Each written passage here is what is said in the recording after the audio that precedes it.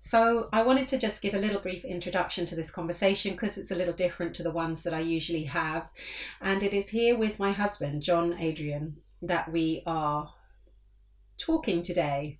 Now, he has a really interesting view on the world because of his life experience. So he has stayed very close to the technological advancements, particularly in the visual arts. And because of this, and also because of his interest in spirituality, it was actually John who introduced me into the world of Buddhism over 25 years ago. He has a really unique, I would say, experience and understanding of the world, particularly as it's unfolding today. So he's a commercial photographer. He's lived in London his whole life, apart from 4 years where he was studying photography at Glasgow School of Art. He began in an old-fashioned basement photo lab his career in Soho, in London Soho, in the 1990s. Moved very quickly from the traditional darkroom into the digital world, freelancing in Photoshop as a retouch artist with some of the highest, kind of biggest, well-known large London agencies, McCann, Saatchi, Wolf Ollins, so on.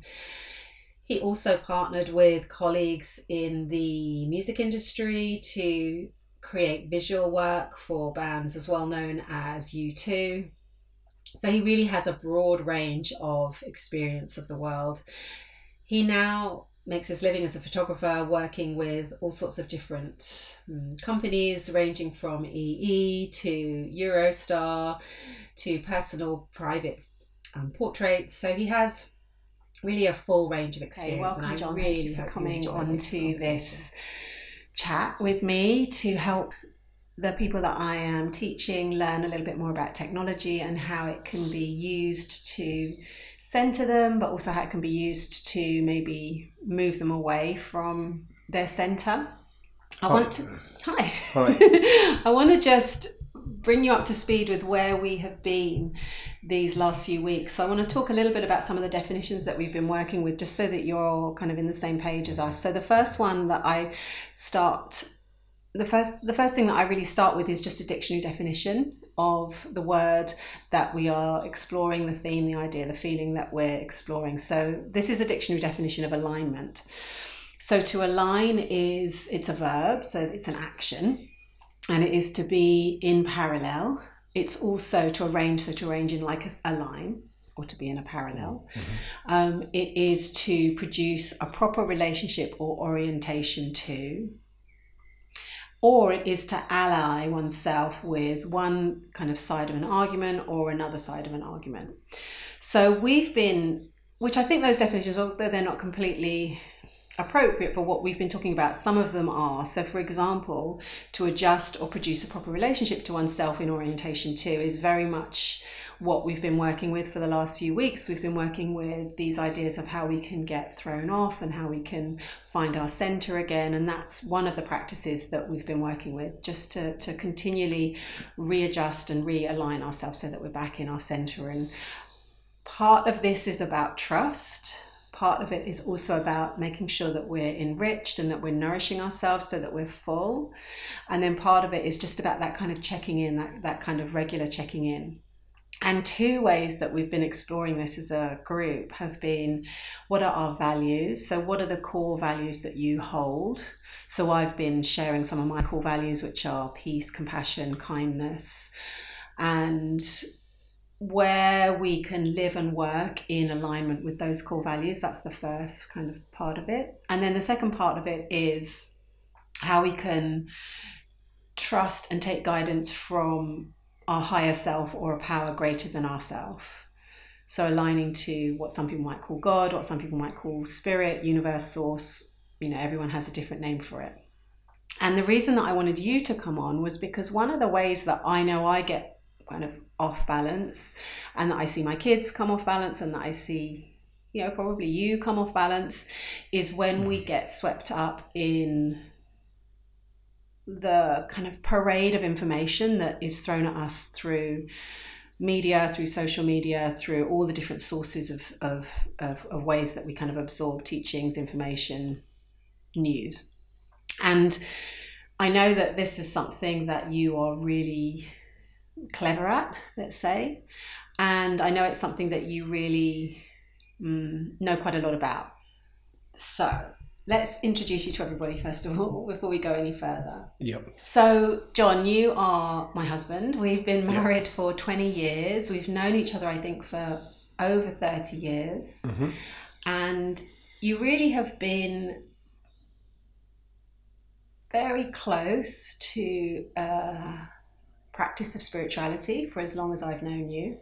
And particularly, I'd say, in the last 25 years. And also, you've been very close to technology, and the developments and the pivotal moments where technology has developed over the years. So, for example, when you were 12, you won an award, right? What was the award? Which was the Times National Microcomputer Challenge, because we used to call those great big computers that we had with the green screen microcomputers in those days. So that was like a programming competition. And in that challenge or that competition, you were competing against adults? Yes. Yeah, so it was kind of quite a big deal to be selected, and especially at 12 when computers were. So how old would you have been at 12? 12. Sorry, what year would you have been?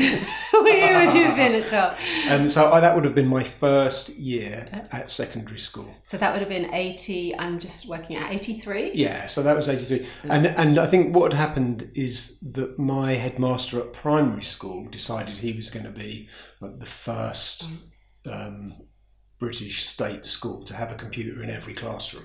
Which I don't know if there's a computer in every classroom now. I mean, I guess everybody's got a phone in their pocket now, so there is a computer in every classroom. But, in terms of one of those big, expensive computers, from about 8 or 9, I'd had access regularly to one of those. And in those days, you couldn't really do anything with any computer unless you were programming it yourself. So it's just like learning another language, and the younger you are, when you start to understand how those things are done, like the easier it is. So by the time I was 12, it didn't seem very strange that you might sit down and write a computer program to do something.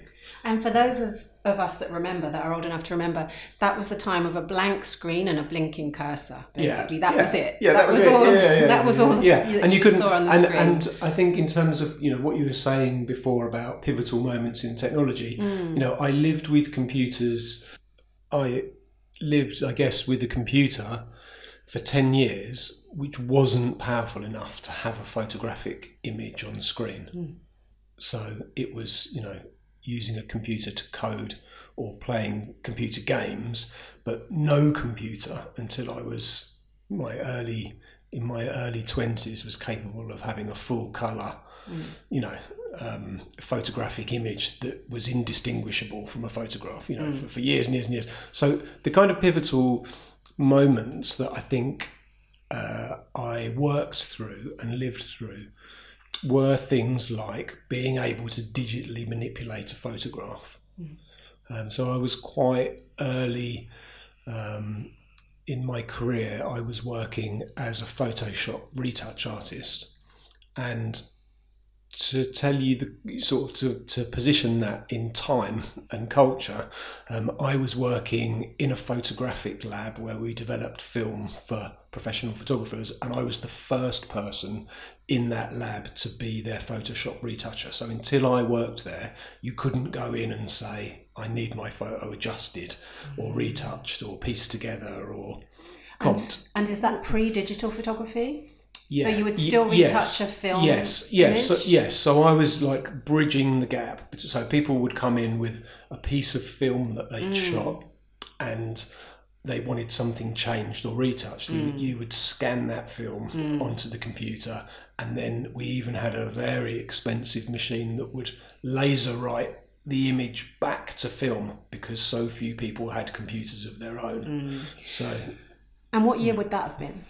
That would have been towards the end of the 90s. So that would just have been, when I met you, really. Sort of 96, 97. Yeah, pretty much. And when we actually probably started going out. Yeah, and we definitely had image creation software before. And I should add that I didn't study computers at college. I studied photography at art school. And what was your dissertation at college? But I was very interested in technology. So I'd written a dissertation in the early 90s, basically predicting that media as we know it would disappear because of the advancement of technology. So my dissertation or thesis for my art school degree was basically that media as we know it, mass media as we know it, would become fragmented and fractured because technology was obviously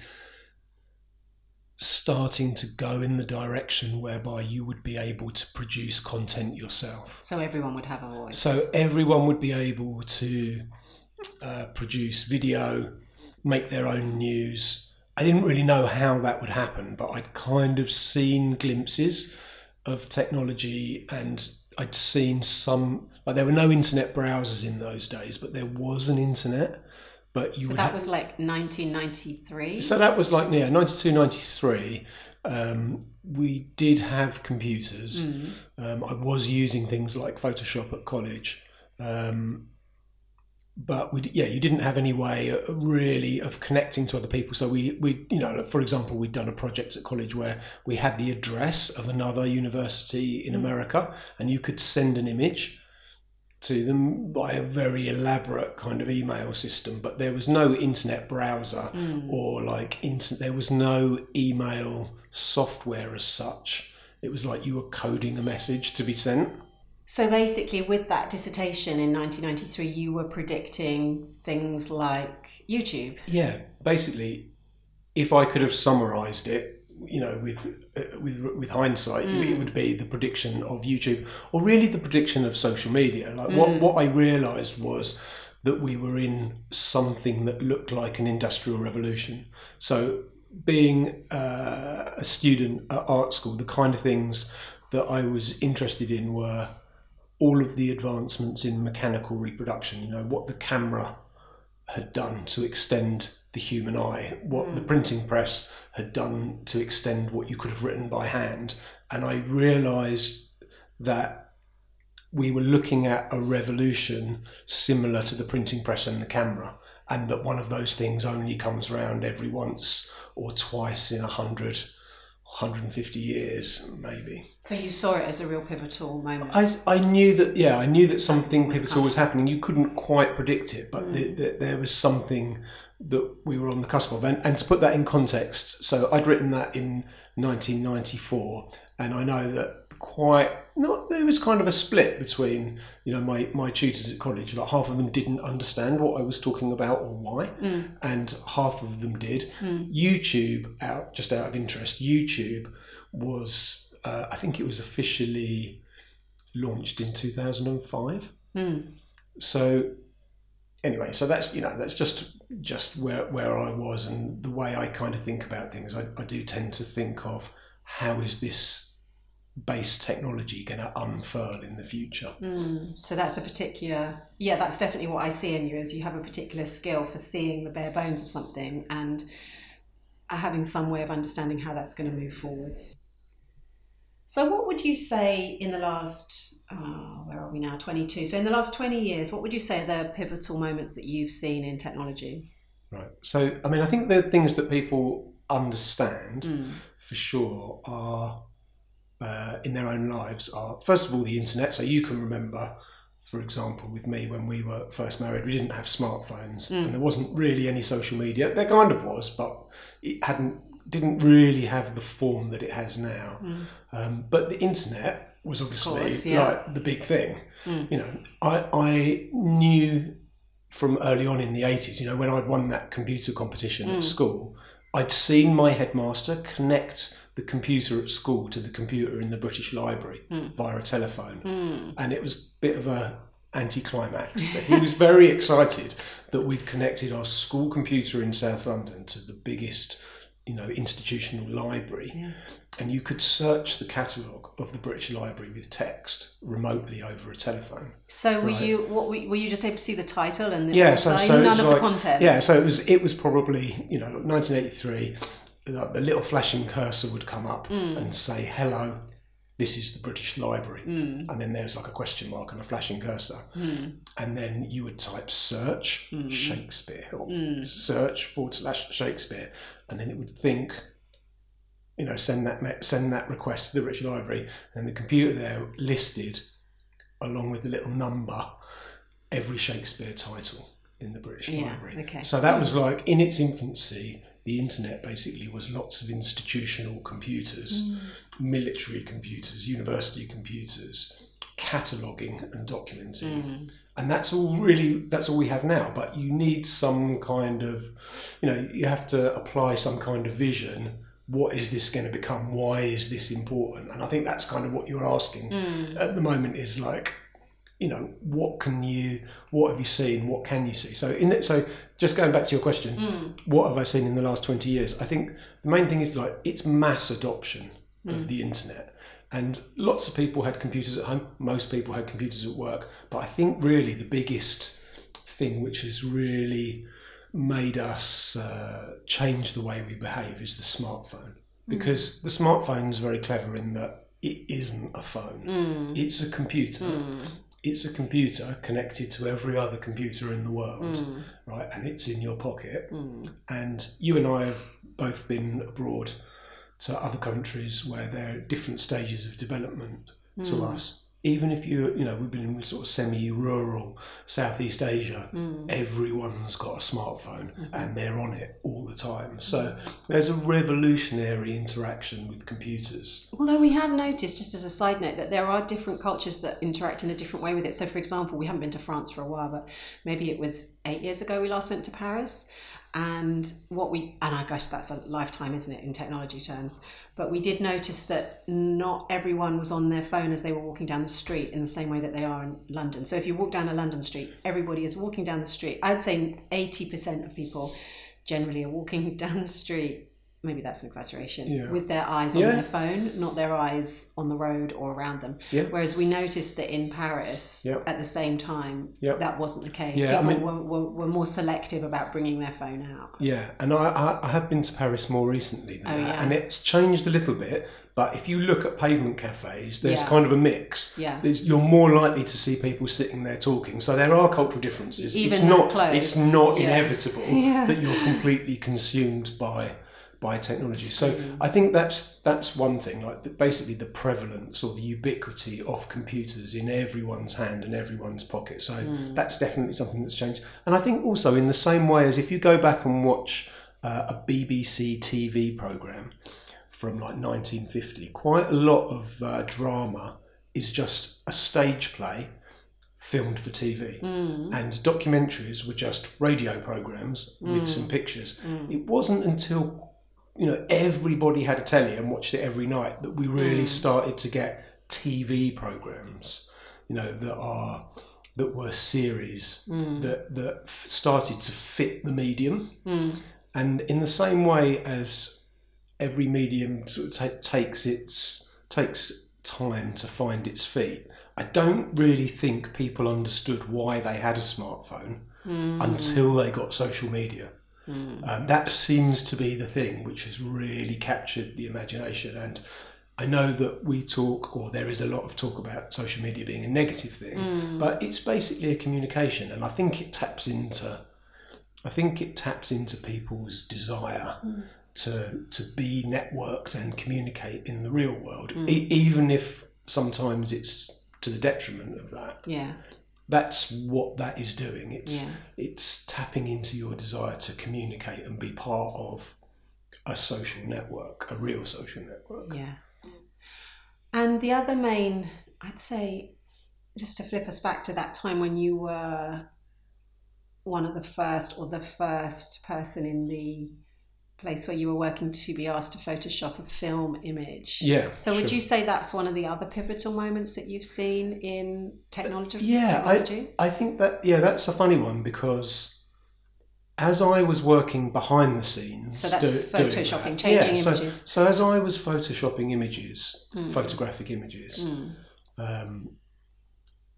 as a job, the rest of the world wasn't photoshopping images. The rest of the world was consuming the images that I was helping to create in the advertising industry. And so that was a pivotal. That wasn't really a moment, because I think that just grew and grew and grew and snowballed until the point where, over the last, say, 10 years, if somebody asked me, do you think this image is photoshopped? Yeah. I would always reply to someone, all images that you consume in terms of advertising are photoshopped.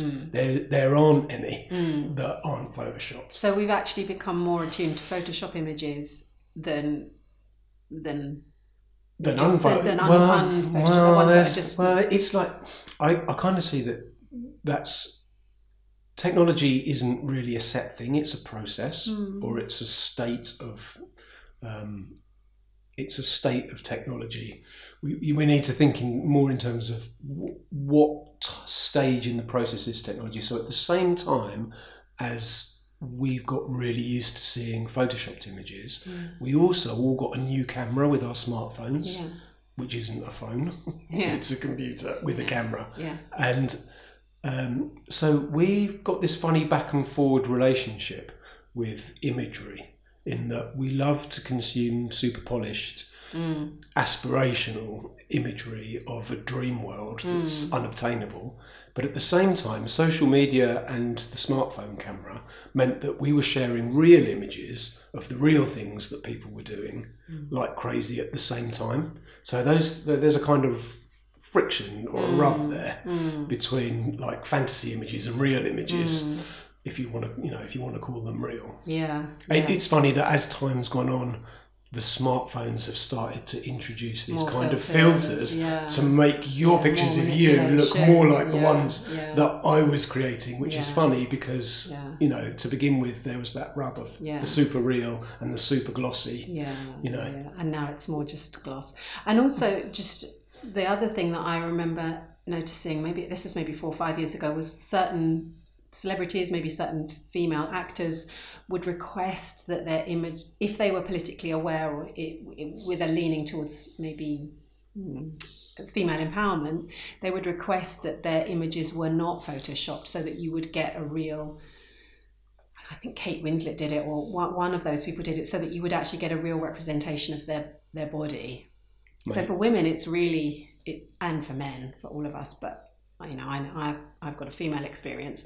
It's been really crazy to consume those different images of what a woman should look like and how she's presented for kids, for young girls, for women. I think that's become like that for everybody now. Yeah. You probably don't consume that many social media images of men. Yeah. But some of the major influencers on social media for men and boys also have an impossible target for what a male body should look like. If you go back and watch a drama, like if we look at Richard Gere's body in An Officer and a Gentleman, he's kind of in shape. But if you watch any TV drama now and any guy gets out of bed, he's got a six-pack and bulging biceps. It's actually become, I think, equally impossible for young men, and I think that's probably reflected, in the images, in unpleasant statistics about mental health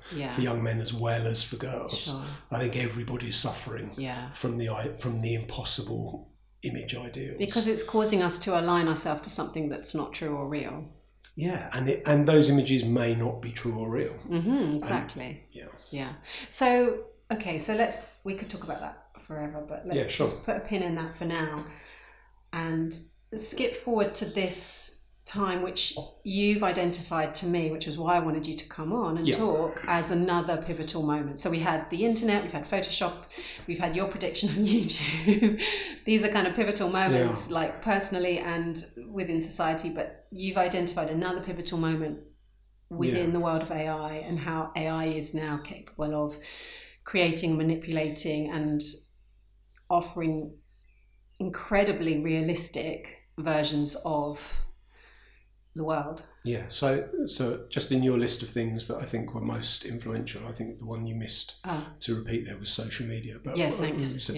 But I mean, there was a fun thing this week. We were just talking about it with our eldest daughter, where there was an internet meme of the Pope wearing a ridiculously outsized white puffer jacket over the top of his Pope's robes. Yeah, like a designer puffer. Yeah, like a huge, like you might wear if you were a rapper in New York.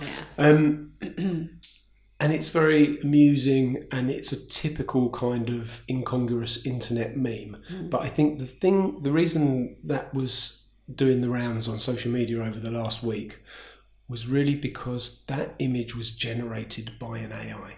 So the photo of the Pope that looked like it had a puffer jacket photoshopped on was not a photograph of the Pope. No one had taken that picture. There was no Pope. There was no puffer jacket. Yes. It's just somebody asking an image generating AI to generate a meme of the Pope in it with a funky pose, wearing a huge white puffer jacket. Right? So, just for those of us that are really new to this technology, and we hear the word AI, the AI bandied around all the time, but we might not actually know what that looks like or what that means. So, just break down the process for those of us that are really new to this. What does it mean? You're saying like there's a computer and you speak words into the computer and then it throws back an image. Just talk us through how that actually works. So at the moment, I wouldn't get too bogged down in how that works. Okay. Because the way that you interact with these things at the moment is changing so fast that if I tell you how that works at the moment, I don't think it will work like that in 6 months' time. So it's like your school teacher bringing you into your school office and saying, "Look, this is how the internet's going to work," and it's just a cursor saying hello, and it's going to change. Yeah. Okay. So as a professional photographer, I've been trialing some of these AI systems before they're open to the public, and one of the ones that I've been trialing is an image generator, and it's the same one as this meme of the Pope has been created with. And at the moment, you interact with it with text. What's it called? It's called Midjourney. Midjourney. Okay, and so you. But there are lots of these things. There are lots of things. You use this as a photographer to support.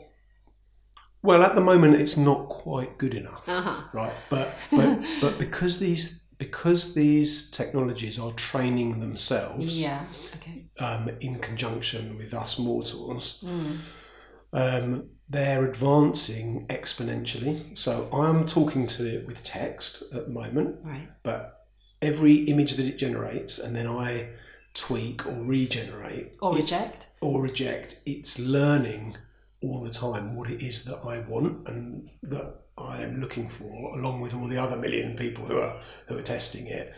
And you can feed it images and it will feed back something in the same style, or you can feed it text and it will mine its own database of how images are constructed. What it doesn't do is give you back images that already exist.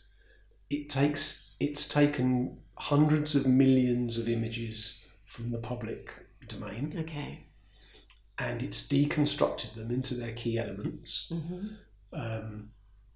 and then it's taught itself how an image is constructed. So then when you ask it to construct an image, it constructs from scratch an image of the Pope. So it's crawling the internet. Well, it has done, yeah. I mean, that's controversial in itself, but I don't think we're going to go down that road today.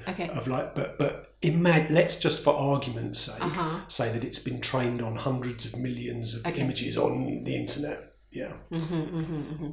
So you could put in a request for an image, like you've shown me some really silly ones of like, I don't know, dogs dressed in 70s outfits in their living room, and it will present you with that. So that's kind of fairly harmless, right? And then you've also shown me, ones that still maybe equally harmless because it's kind of obvious that they're not real, of certain politicians kind of cleaning toilets. Yeah, there was one last week, wasn't there? There was a set of political ones of like, what are the MPs going to do when they get kicked out of Parliament? Rishi Sunak is delivering Uber Eats. A Deliveroo, and Boris is mopping the floor. So these are... And one of Trump escaping the being arrested. So there's another meme on the internet at the moment is like X, whoever you don't like, being chased by the police and arrested. So there's ones of Joe Biden, there's ones of Donald Trump. It's just a thing that people are doing. And I think what you're about to get to, if I'm going to jump in there, is if at the moment, if this is where the technology is going, how are we going to know whether these things are real or not? Yeah. And the goal of these technologies is to produce images which are indistinguishable from photographs. That's my pet project, is just I work in photography. I've always worked in photography. So I'm always looking at how good is the computer at mimicking real photography. At the same time as this is going on, the same things happening with video, the same things happening with music, the same things happening with reconstructing voices. So where this is going is, within 1 year, 2 years from now, you're going to start to see the creation of film and audio that is indistinguishable from a real piece of what we would call a real piece of film footage or audio. And whilst responsible AI companies are going to restrict you from creating stuff that's fake news, the genie is out of the bottle. I guarantee you it is too late already. So if you think that social media is an onslaught of information and opinion at the moment, you're about to see it get dialed up probably 10 times into more inflammatory, wilder, more preposterous kind of material that's more believable than we've currently got, if you could believe that's possible. If it's wild, I'm just thinking while you're talking, if it's wilder and more inflammatory, let's say wilder, is that not going to make it more simpler for us to discern that it's fake? I don't think so. You don't think so? I don't think so. Because why? Well, these technologies are essentially neutral.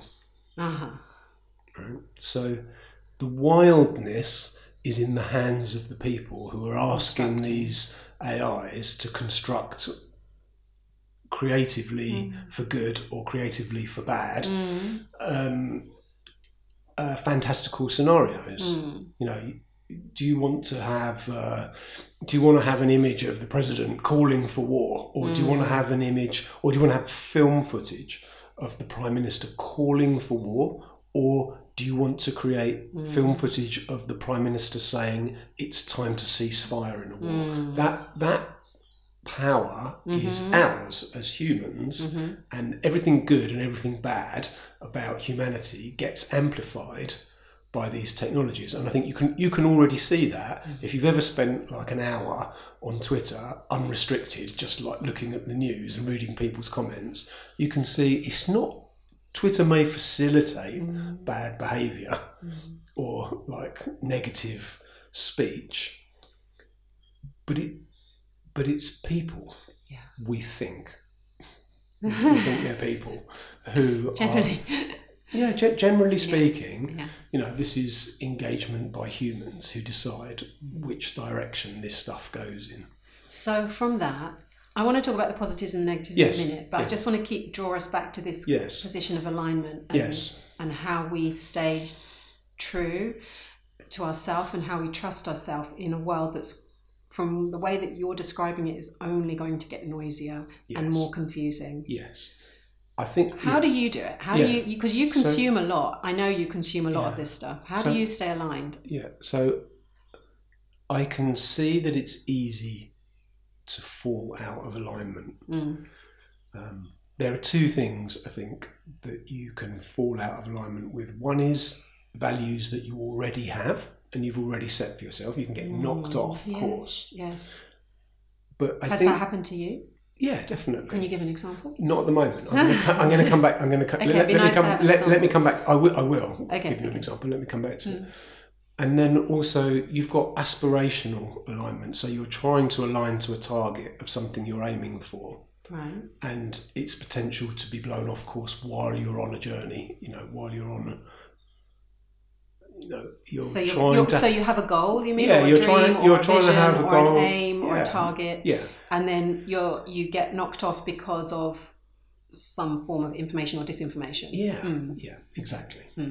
Maybe those things are very similar. I mean, the main... This might sound a bit vague. The main thing that can do this is literally the addictive nature of screen time. Yeah. So I've explained to you that since I was 8 years old, I've basically had a computer at my side. Yeah.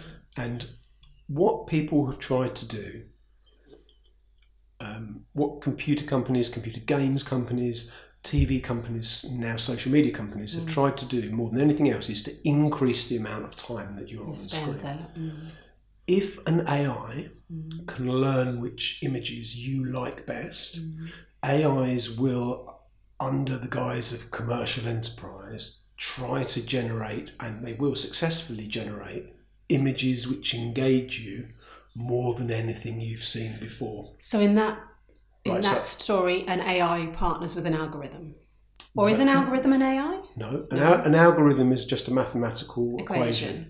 Right? So an AI is made up of a bunch of algorithms, right? Right. The algorithms, if you really want to get into it, the algorithms that make an AI are arranged to be like the human brain. So they are arranged like neurons, so that they build connections and grow to process and understand information in a naturalistic way that is like the human brain. That's what AIs are based on. That's why they're called artificial intelligences. Okay. So in the same way as this, and this is going back to me sort of studying these things, in the same way as photography was an extension of the way we see. Like a computer AI is an extension of the way we think. Right. Like reflected back at us. The problem is that it can just the kind of problem that I'm pointing at here, or what I'm really talking about, is that there is the capability to feed back to us the things we like or the things we're outraged by, or anything that engages us is about to be fed back to us exponentially quicker and more. With more engagement factor than we're used to. Because it's designed even more uniquely for us. Because it can be tuned to that if we so wish. Okay. Yeah. So, and that's, I mean, I'm kind of focusing in on one thing here, which is engagement with images and video over social media. Yeah. That's what I'm talking about here. AIs will be integrated in all sorts of parts of your life, and tell me some other places where you see them coming. I don't doubt. Yeah. I have no doubt that AIs will be in your car. Doing what? And they'll say this to you. When you turn on your sat nav, it will say, Amelia, on Wednesday mornings you usually go to teach yoga at the centre up on Ellie Fields. It's only 10 minutes until you're supposed to be there. Are you going there today? My phone already does that. Yes, but it doesn't do that using an AI. It does it using Waze. Yes, but what Waze is doing is it's just running a very simple thing. Where does Amelia go on Thursday?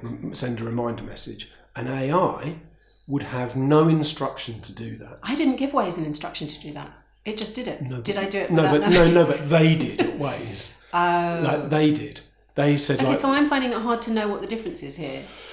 The difference is, say you were going out with me and you said, I'm going to the shops. And then I got in the car with you and I said, okay, I'll come to the shops. And then halfway along the road, I remembered. Yeah. You didn't program me to remember. I just remembered. What did you remember? That you're supposed to be teaching yoga up the road. You're not supposed to be going to the shops. Right. Well, an AI would be constantly thinking about, like, where should you be, where should you be going, so what should you be doing. So it would be influencing your choices? It depends how we build our future, whether you're going to accept that or not. But if you get in the car, you know where you're going, right? No, but it's rare to get in the car and just drive. Well, I forget everything all the time of You where do I'm forget supposed to be, what I'm supposed to be doing. I'll go into the off licence to buy a bottle of wine on the way to someone's house as a present for dinner, and I'll come out with, like a packet of peanuts. Yeah, no wine. Yeah, no wine.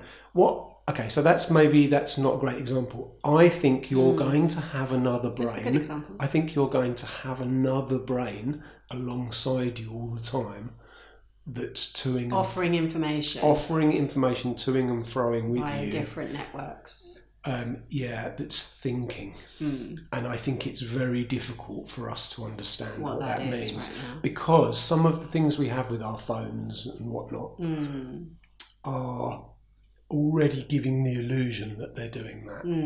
But it's not going to be that anymore. They're going to be right there alongside us. So okay. have we got lost here? No, we just went down a little road. It's fine. So coming back to the alignment thing. Yes. So with that prediction. Yes. Or even where we are now. Yes. How do you stay aligned? How do you personally stay aligned? Okay. I think it's actually easier than it sounds. Yeah. So I think when you start to talk about all this stuff, and when people start to show you like this is what these things are capable of, it looks as if technology is capable of building another reality that might just be full of adverts and Facebook feeds. But the things that you can be certain of that you need to go back to are probably things that you've already been looking at. So your body, your mental processes, the natural world are probably where you've just got to go to for the truth, for some experience of authenticity and truth. Okay. So I do think that our experience of truth is malleable. So it's more about looking at how are you going to be able to retreat at will from a world which is ever more technologically demanding and where we can't be sure why technology is pushing or tweaking our behaviour in certain ways. I think you're going to need to, more than ever, switch off and go and take a walk in the park. Switch off, put your phone in a drawer, go outside. It doesn't matter if you've got a tiny balcony or a lovely garden. Go and sit outside and look at the sky for half an hour. So the power is the off button. I think the power is the off button. And your alignment is your realignment. And there's a potential for you to realign and gather yourself that will always be there. So if you do a physical practice, like you're obviously really interested in yoga, yoga's going to be just as hard, right? Whether you've got an AI telling you that it's easy, or do this move, or if you just learn what your key moves are, your positions, what you need to hold, what you need to work with, and you switch the tech off, I think that you need to constantly check in with your mind, your body, and the natural world as much as you can, because there's going to be a glossier version of mind, body, and natural world every time you look at a screen. So what are I'm going to come back to this if you're happy to share. What are the ways that you do it? How do you stay aligned? I think I have some idea, but I think also I probably don't have a full picture. So I've enjoyed doing difficult physical stuff. Like what? Because it's humbling. So any exercise. so just, I mean, if anybody's interested, I spent 20 years probably doing zero exercise. Just operating from head up. Just sitting at a computer. Neck up, I should say. So yeah, I've got stiff shoulders and a bad back and bad eyesight from just sitting in front of the computer all day long. I think the last exercise I'd done before I was 49 or 48, the last exercise I'd done was like dancing around in a nightclub in the middle of the 90s, right? And then absolutely zero. So I kind of started exercising, and realised that is a great check-in, because we can get complacent, or we can just live in a fantasy world where we're not paying attention to the fact that your mind and your body are intertwined. And I spend a lot of time thinking, no, it's just my mind that matters. And so I'd even started a meditation practice over that period, which I found helpful, but it's not really anywhere near as effective as a meditation practice when you're actually aware of your body as well. So cycling, running, doing jiu-jitsu when my body allows it, with people who are much younger. I mean, also in terms of when I say check in with the natural world, I think that also includes checking in with other human beings. So without a screen. Yeah, without a screen. So being in an environment where there's other humans doing an activity where there's no screens involved, you get to know people and lots of different people, and purely on a one-to-one level, like people did in the days before social media and computers.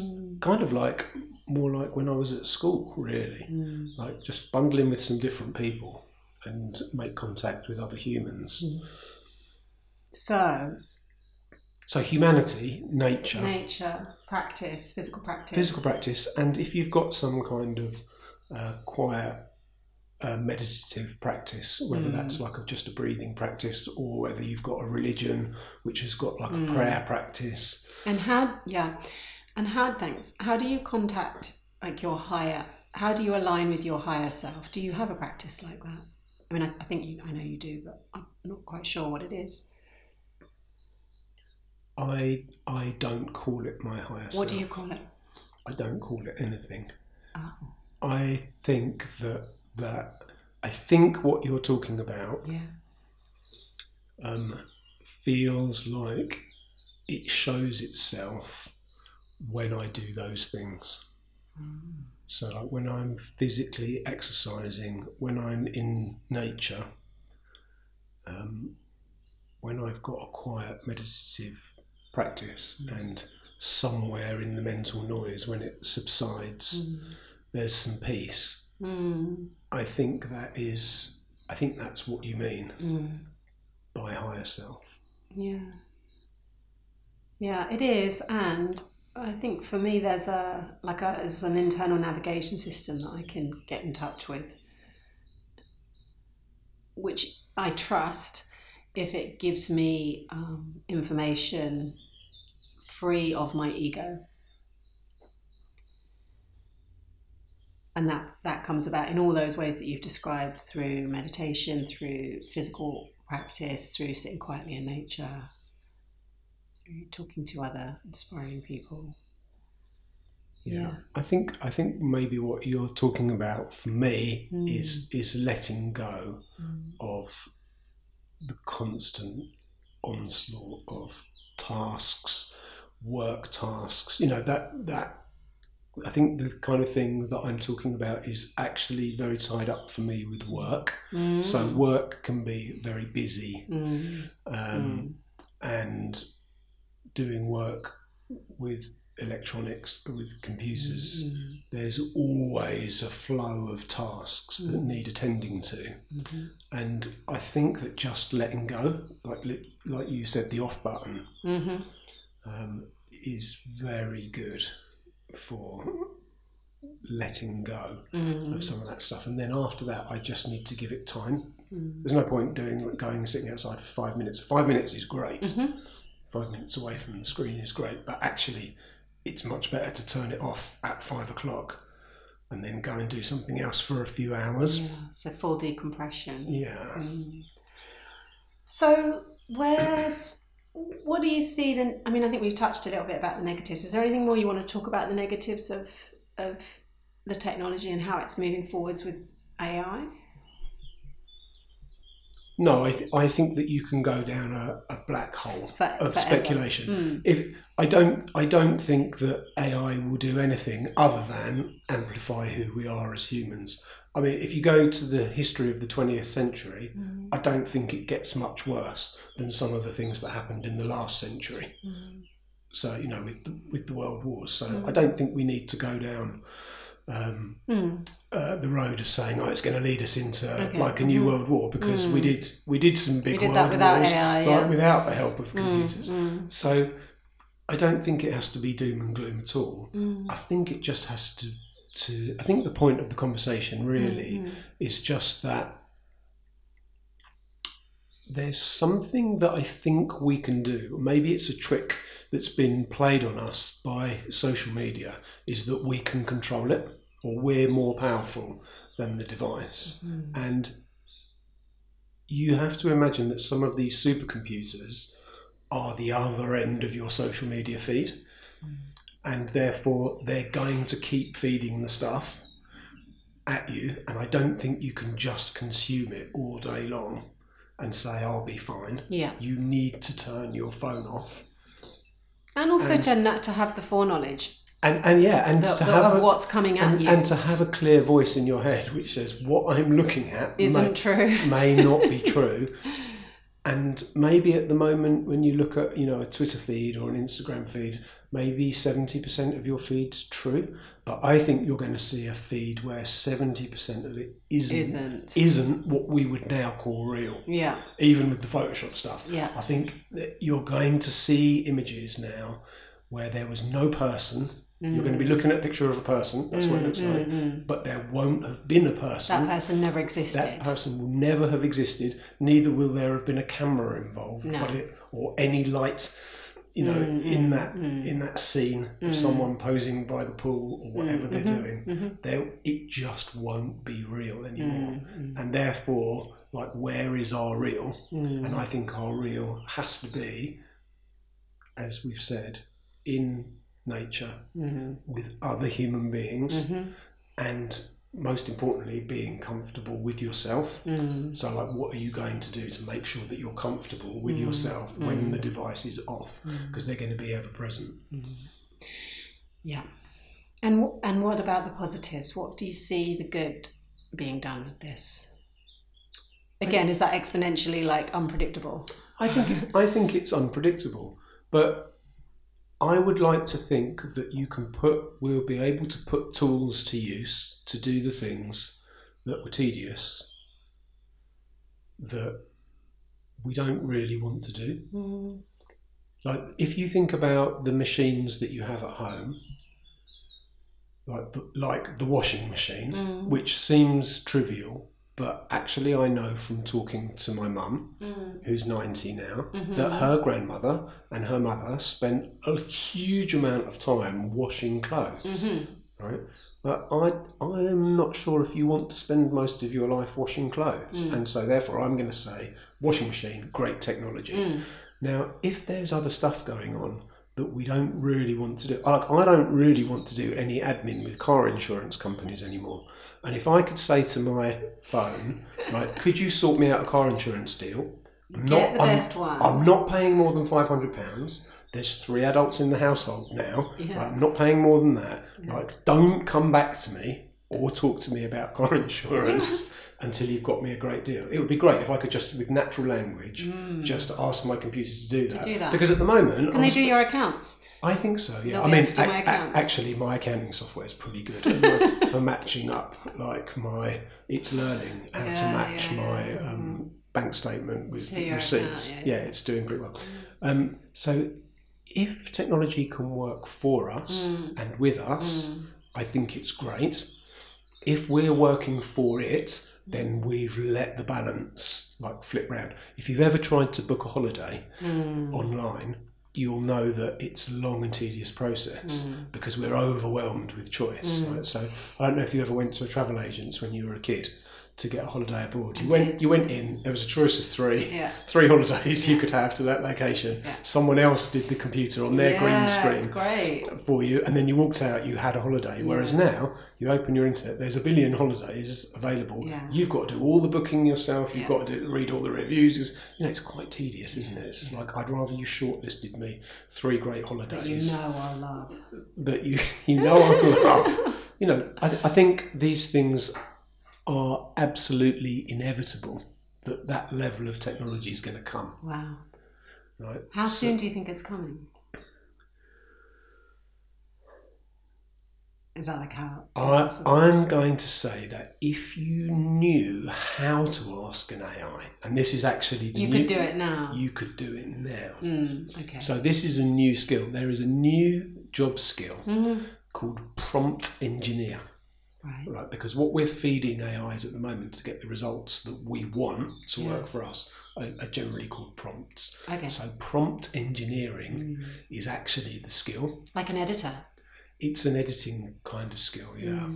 So, like in my field, in photography, the quality of results I'm getting back from those image generating AIs are based on the quality of my prompts. So ask better questions, which is actually true in life. Ask the questions that you want for the results that you want. It's so true in life, because I know if I ask anyone, like, how's your day? And they'll just kind of go, oh, okay. Whereas if I ask somebody what was the best bit of your day, I get a proper answer. Yes, so it's a bit like asking better questions. Asking a computer, give me something okay. Yeah. I just want something that's okay. Yeah. Right, or like I really want to have a great experience, or I Here want to in this location. What can I do to give other people a great experience? Yeah. Okay. Is there anything else you want to mention? Have you covered what? Not really. I think the thing is that we're at a crossroads. We're just at a pivotal point. So it doesn't mean that everything that I think is going to come true. Yeah. No, but I just think it feels like one of those points. And I think these points are probably going to come quicker. So you're a historian. When was the printing press invented? 1600s. Okay. When was? I think late 1500s. So photography was invented middle of the 19th century. Yeah. Right. When was the steam engine invented? That I don't know. Right. So these events are sort of have been like once a century, right? But let's say we had sort of a fully functioning internet by the end of the 90s. We had a computer in everybody's pocket by 2010, and now we're going to have an intelligence with more capability than the entire internet less than a decade after that. So I think these events are going to happen quicker. And then I don't know if ironic's the right word, but AI itself will now accelerate the next stage. Yes. And that's what's particularly unique about this development. Yeah, and I think that there's got an unsettling quality to it. Like I've just got used to using one technology. Yeah. There'll be a new version of the technology that maybe you have to know and learn. Yeah. So it's awareness fundamentally. Yeah, and not being afraid to say, actually, I'm a human being. My core values are love, peace, kindness, compassion. Yeah, and I get respite from the pace of change by doing a bit of gardening, doing a bit of walking, doing some exercise or some yoga. I take half an hour out to do just a quiet meditation or breathing. That's fine in a world where everything seems like it's moving super fast. Yeah, great, amazing. Okay, on that note, I think we'll finish up. I love you. Oh, that's a nice thing to say. I didn't think there'd be love at the end of the podcast. Is it a podcast? Yeah, it is a podcast. I think I might put it out as a podcast. Okay. Yeah, I truly, truly love you. I appreciate you. Oh, that's kind. We love you too. I'll see you all very soon. Bye. Bye.